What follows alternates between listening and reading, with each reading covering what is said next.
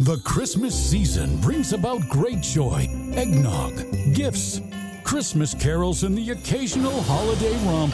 Ho, ho, ho! So, put on your ugliest Christmas sweater, pour yourself some eggnog, and get ready for the 12 interviews of Christmas.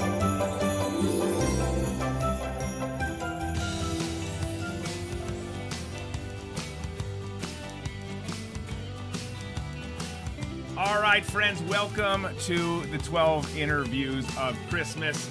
I'm excited. You should be excited. This is the best time of year, and we hope that Christmas, we're bringing Theo. you lots of... It's Christmas, Theo.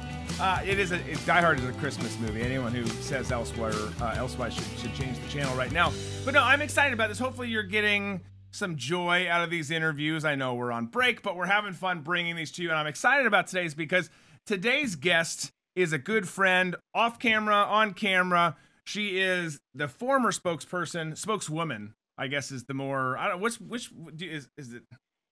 it genderist now to say spokeswoman? I don't know. She was the spokeswoman for the California GOP. She's an author. She's the host of All American Radio. She's Jen Kearns, and she joins us now. Jen, it's so good to have you. Merry Christmas. Hey, Merry Christmas. Yeah, last time I checked, I'm a woman. I'm not like Ketanji Brown Jackson, our Supreme Court Justice, who can't tell us what a woman is. So Right? pile it on. You are an all-American woman at that. Again, thanks for joining us today. I know it's a crazy time of year, so we appreciate you doing this.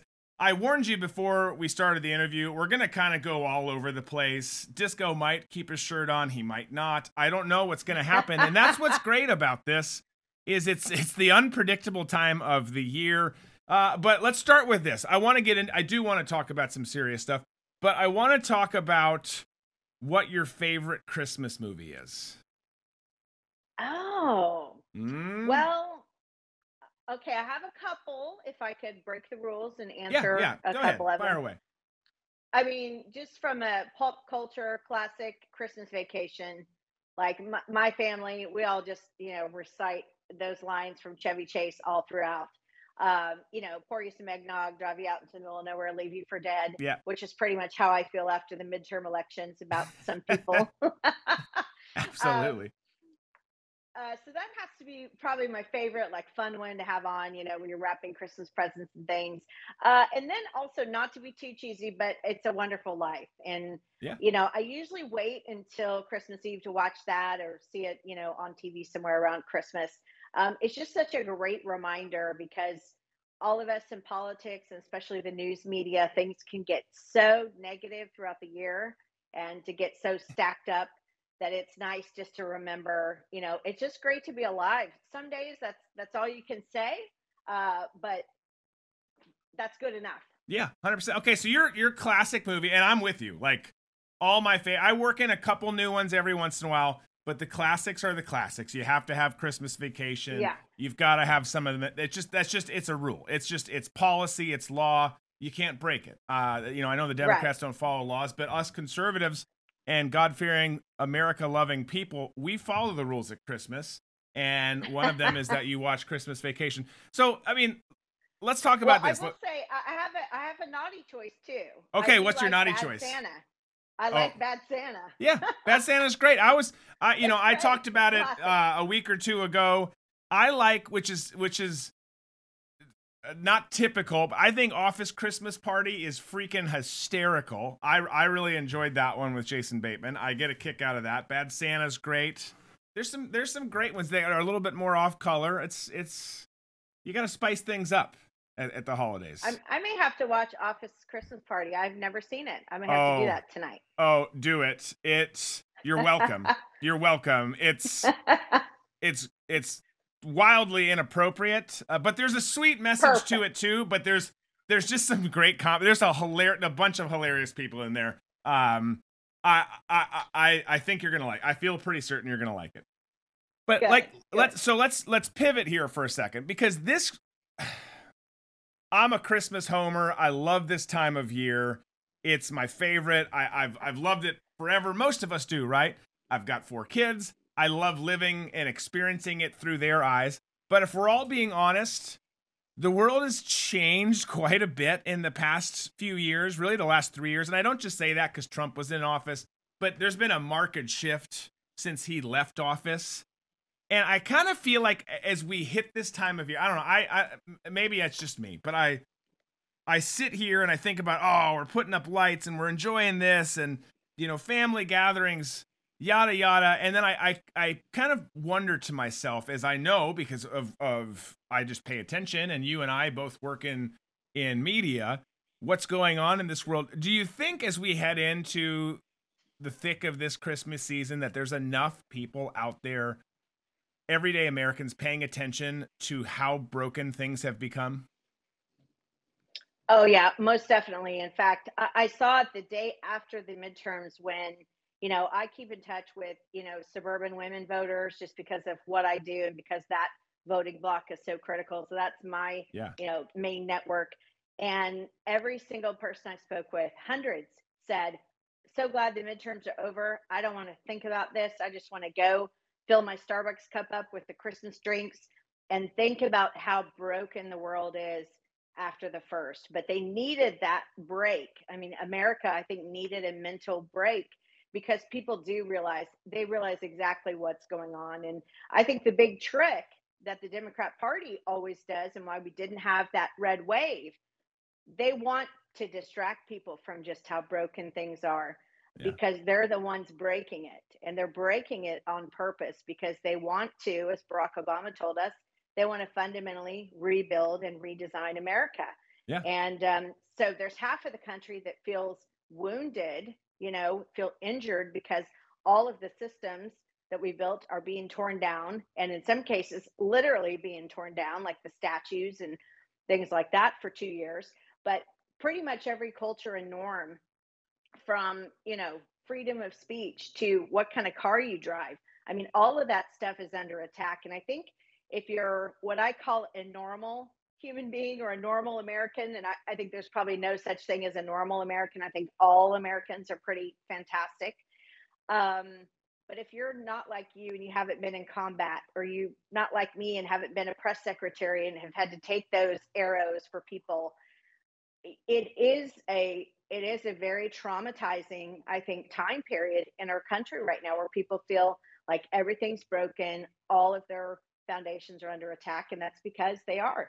Yeah, absolutely. I mean, you talk about burning stuff down, Ilhan Omar and others have literally used that phrase and that terminology. If we need to burn the system down and start it over. And while the Democrats do like to physically light things on fire and burn buildings and businesses and people down, they mean start over. They mean scrap this, which is always so weird to me when they say, oh, we love America. It's like, okay, well then why does every policy you discuss or put forward completely start over America and make it look, unrecognizable? But that's a different conversation. Well, it's mostly peaceful. It's it's mostly peaceful. I mean, you can see that on the chyrons across the mainstream media. But it's wild that we're experiencing. That said, one of the things they want to burn down the most is the nuclear family. What has been a traditional family, a family that you should be spending time with right now during these special seasons. I mean, you should always, but it doesn't work for everyone. So these special holiday seasons are kind of a special time. So it's something that's under attack like never before. They are unrelenting. They will not stop. And while that is the case, at the same time, you said people are going to wait till the first and do this. And I kind of encourage that. Like I always tell folks in the audience, don't stop. You cannot play nice with these people anymore. We're past that. It's just the way it is. But at the same time, on the weekends, I tell people, take a break from the politics, recharge. And it's freaking Christmas. It's, Hanukkah for some, whatever you celebrate. It is the holiday season. It's a special time of year. And we have a lot of work ahead of us. But I do hope that people are aware of what's happening, but can kind of table it for a couple of weeks and just soak up family time, because it's so important. You need that emotional recharge because we got a big fight ahead of us. Yeah, we sure do. And, I recently wrote a book about this, and you're right. It is sort of like a war. And I think they've been, they talk about this war on women all the time. And they say that Republicans are actually waging this war on women. And they've been saying it since around 2013 is the first time I heard the phrase when I was running a pro Second Amendment campaign in the state of Colorado in 2013, the Colorado recalls, where we were able to successfully get rid of the top two gun grabbers in the state. But I thought, war on women, like, what? If there's a war on us? Like, who? And the more I looked into who was actually waging that war, I now know it's the Democrat Party, and it's the Squad, and it's AOC, and it's all of those things, because you're right. They want women to be single because they don't like the nuclear family. They don't like that security of the family that brings. And I was just talking with the Washington Times yesterday about this very topic. They want women to be single and career minded and feminist minded because they want women not to rely on a husband. They want women to rely on Uncle Sam. Yeah. So they've replaced that in the household. And if you look at the demographic of voters is shifting, it would probably surprise a lot of people to know that the number one largest voting bloc in the state of California today is the single career woman. And so this is why I think there's some incongruency with the Republican Party. They're still messaging the way we were messaging 7-8 years ago, which is hardworking families, and you're rolling up the family SUV to the gas station, and gases are so expensive, and your family Thanksgiving meal is more expensive. I think that's why we didn't fully have the red wave, and we didn't fully win the women's vote, because we're still talking in the way things were 8, 9, 10 years ago.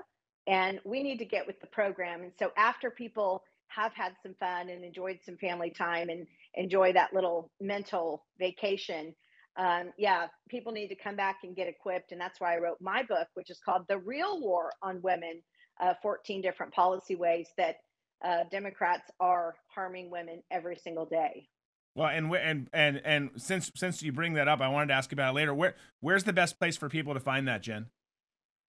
They can get it exclusively at therealwaronwomen.com. I had to cancel culture my book from tip to tail. I knew that I would end up getting banned on Amazon. You guys know I've been shadow banned on social media for a while, just because of the controversial campaigns I've headed up in my career, none of which, by the way, I regret, even though it's cost me dearly in terms of, platform and reach. They're campaigns I would do in a heartbeat. Those are the Prop 8 campaign, standing for traditional marriage. Even though I'm a single girl, I still believe in that institution.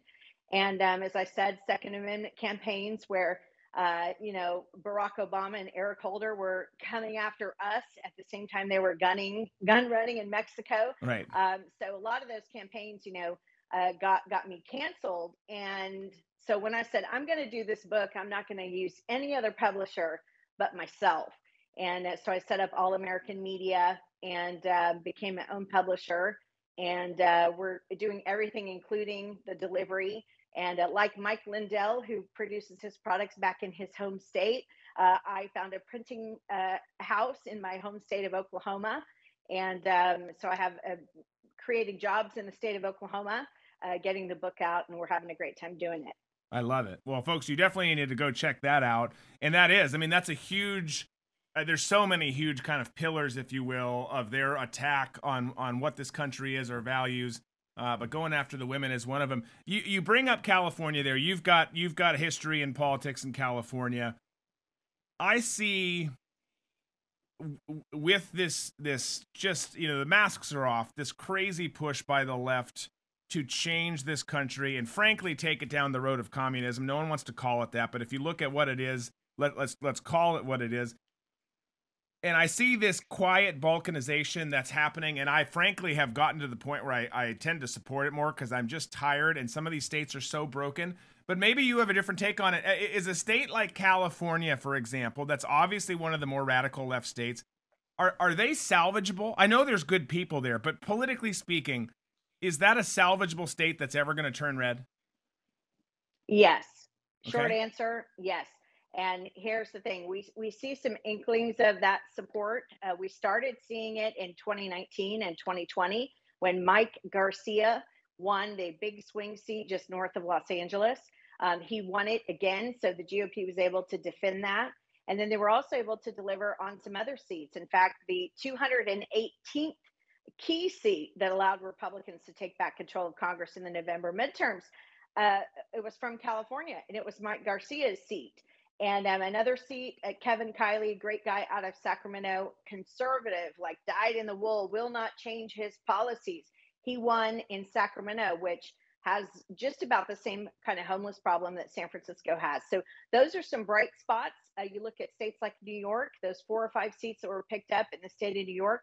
These are all what I call, harbingers of hope, that in these 2 most liberal states in the country, people wanted a change, and they wanted to change because they saw exactly what happened in the lockdowns of 2020 and in the riots of 2020. And they remember that. We didn't forget that when we went to the polls. And so that's changing. And I'll tell you this, if you look at the most successful governors, people like Ronald Reagan, here is the key for winning in California. And I was always able to do this. And I went 10 years without losing a single race in the state of California. And, I'm very conservative, Republican press secretary. I never was really interested in some of the kind of watered down campaigns. I always was doing the hardest ones to do. But you have to be a conservative in California to win. You can't be this sort of, watered down version of a Republican. You actually have to be somebody like Ronald Reagan, who was very bold. Remember, Ronald Reagan was in office and was running for re-election in California when the Berkeley riots broke out. That was the hippie movement. They were doing these sit-ins. Somebody got shot and killed. And they wanted him, the news media even back then wanted him to kind of back down. And he said, I'm not going to back down. This is communism. And this is something that needs to be eradicated from our society. And I'm going to actually take a tougher stand. And I'm going to, pound my fist on the desk more. And we need more of that type of person running in California. And I can tell you, I used to represent a taxpayer association, big taxpayer association in California called the Howard Jarvis Taxpayers Association. We were able to win pro fiscal conservative elections 8 or 9 years in a row when everyone else was doing these like Frank Luntz, words that work, let's talk nicer, all this stuff.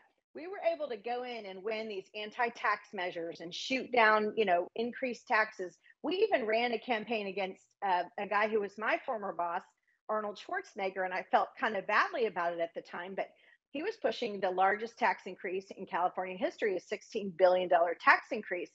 And we said, no, you're not going to do that. And we ran against him and we won. And we won in districts that were swing districts and were actually very liberal districts, including in Silicon Valley and the Bay Area. And it was because we threw off all the lines and we said, here's who we are and here's what we're fighting for. And I think if California Republicans can do that a little bit more, I think they'll have some great victories, and eventually they'll be able to take back the state. But Gavin Newsom is very hard to beat. They are lucky he can't run for a 3rd term.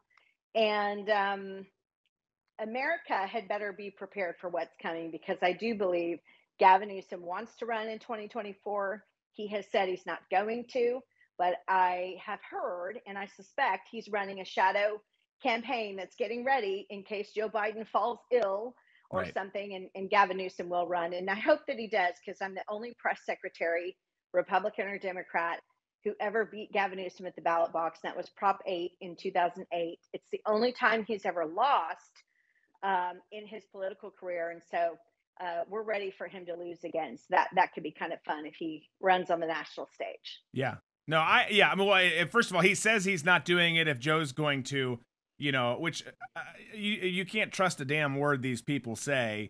And the likelihood of Joe, I mean, and I go back and forth on it and not to go down this path, but it's like, part of me is like, there's no way on earth that they would run him again. It's irresponsible, but obviously that argument goes out the door right away because they're awful, hateful, anti-American people. And he's not going to be healthy enough. He's not going to be this, that, and the other. And it's like, well, no, hold on, pump the brakes, because he's been a very useful idiot and a very useful tool for them. The amount of stuff that they've gotten through under his so-called presidency is if you're an awful person, it's remarkable. I mean, obviously it's not good for the country, but for them, It's great. I want to change though. I bring up Joe Biden's name there, and we'll see what happens with 2024. And I hope, by the way, that your encouraging view and optics on California are correct, and you know this space and this business, so I tend to believe you and go along with you. So I hope that's a great hopeful message. If you were going to give Joe Biden a Christmas present, what would you give him? A turd wrapped in a little bow. Yeah. I was going to say, do you wrap it at least? Well, I have to wrap it. Otherwise, your Secret Service would be calling. They would think you're throwing it at him. It's not that. It's just, I want to wrap it. It looks nice. It's a but gift. Here, we think you're a turd. Yeah. Yeah. Okay. I like that. That's a good response. And then, it's Christmas. We got to ask some Christmas questions. We already asked about your movie. We've asked what you'd give Joe Biden. Now, I think Disco has a question for you, too. I'm going to ask one more before he does. The question is... All right. No, you can go. You know what? You're here, Disco. Ask away. Okay. Well, it's a two-part question. Oh, okay. Which is bad. Okay, and if you're interrogating someone, you should always only ask one at a time. But carry on. Well, yeah. So I guess I'll ask someone. Do you like to partake in the Chinese gift exchange? And can we even say that? Is that? Of course you can. You can say whatever you want. This is my show. Do you like the Chinese gift exchange games that happens during the season? What is the Chinese gift exchange? Is that like a white elephant? Yeah, it's like a group of people get together. You set a limit. But it's a more racist version because it's on a Chinese. table and you take turns opening the presents and then you can steal it and all that stuff. You've never played that before? I have played it before. I haven't been racist like that before, but here's the thing. With me, here's my personality. So I'm kind of this old, crusty, grumpy political consultant, right? So I've seen it all. I've heard it. So it's very hard to win me over. So anytime I have to go to something like this where they're like, oh, let's play this game. I'm like, Jesus, we have to do this again, But the minute we get into it and everybody starts laughing and it's fun, and then you get super competitive by trying to nab the other gift, then I love it and I leave. And it's like, how come we don't have Christmas parties like this every day? So I'm kind of hard to win over, but yes, I love it. Okay. So then the second part to that is, when you buy the gift, do you buy it for yourself, hoping that you'll be the one that opens it, no one will steal it, and then I got what I wanted? Or do you just you go out, maybe do a gag? What's your play on that one? How do you, because there's many different ways to go through it. Yeah, I do the funniest possible gift. I feel like, again, we're political people, so I'm very competitive. I have to get the gift that's the most talked about, tried to steal it. It's got to be that gift. Perfect. I like it. I like the response. I'm kind of like you too, Jen. The thought of white elephant used to drive me crazy, or if we want to use Disco's racist term, Chinese gift exchange, whatever. We're talking to HR as soon as the show's done. But it's funny you mentioned this because I was just talking to my mom about when we were in junior high and high school, we used to do what was called the Chinese fire drill outside. You would get out of your car and run around. And I just remembered, and this is my white privilege speaking, growing up in Oklahoma, there was one Asian girl on our pom-pom team, and we all went to All-American nationals together. But I now think, what did she think? Do I need to go back and apologize to her for that, or what? Yeah. That's awkward. Reparations it's the Christmas season. You should give her something for all that you put her through. I should give her a call. Yeah. I should give her a call. You definitely should. You probably don't remember me. Yeah. But I remember you. And I feel bad. There was a kid in kindergarten who had just moved, and I don't even know. This sounds even worse if he was Chinese, Korean, Japanese, whatever. But he didn't speak good English, and he was a sweet kid. The teacher was awful. This chick should not have been her kindergarten teacher. She was like the chicken Matilda, whatever her name was, just a vile creature. But this dude would just talk, and we didn't understand it. We're stupid Midwestern kids, and we would just laugh our butts off at this poor kid. So wherever you are, I'm sending you a Christmas gift. I'm sorry. This is my Asian reparation. Which is scene from Billy Madison. Putting lipstick on. Checking off. He's taking me off his kill list. That's great. All right, last question. Well, actually 2 questions. I lied, Jen. What's your favorite? Can I also make a disclaimer too? Yes. I feel like I've made up for it because I live in New York City now, and my friend group is very diverse. My one of my best friends, who's coming to pick up my dog, he's kind of the daddy of my dog. We kind of share the dog. He was born and raised in Beijing, China. So I feel like I've done my reparations. Yeah, your dog daddy is from Beijing. That's a big deal. I love it. Drew Berquist, and This Is My Show, does not condone having intercourse with animals. That's not what she said. Stop it, people. Get your head out of the gutters. What's your favorite Christmas song, Jen?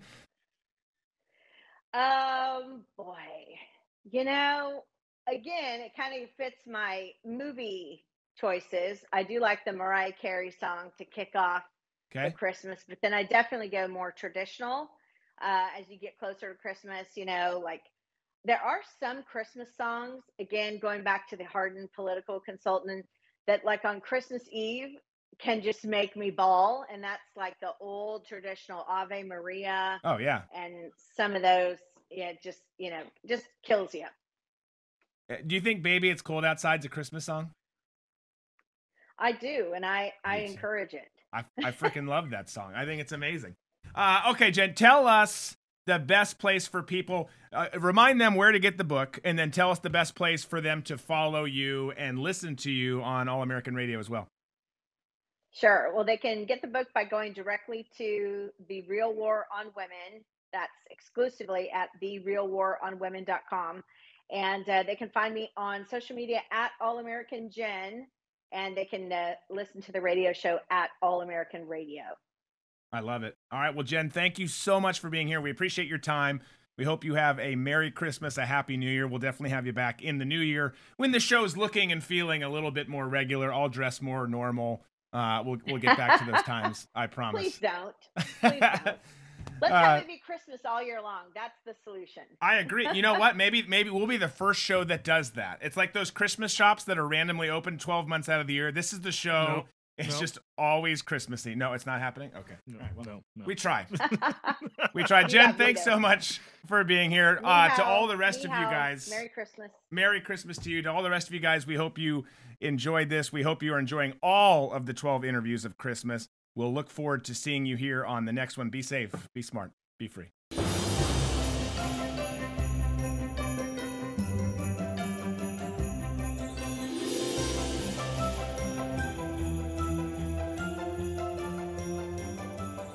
Yippee-ki-yay, motherfuckers.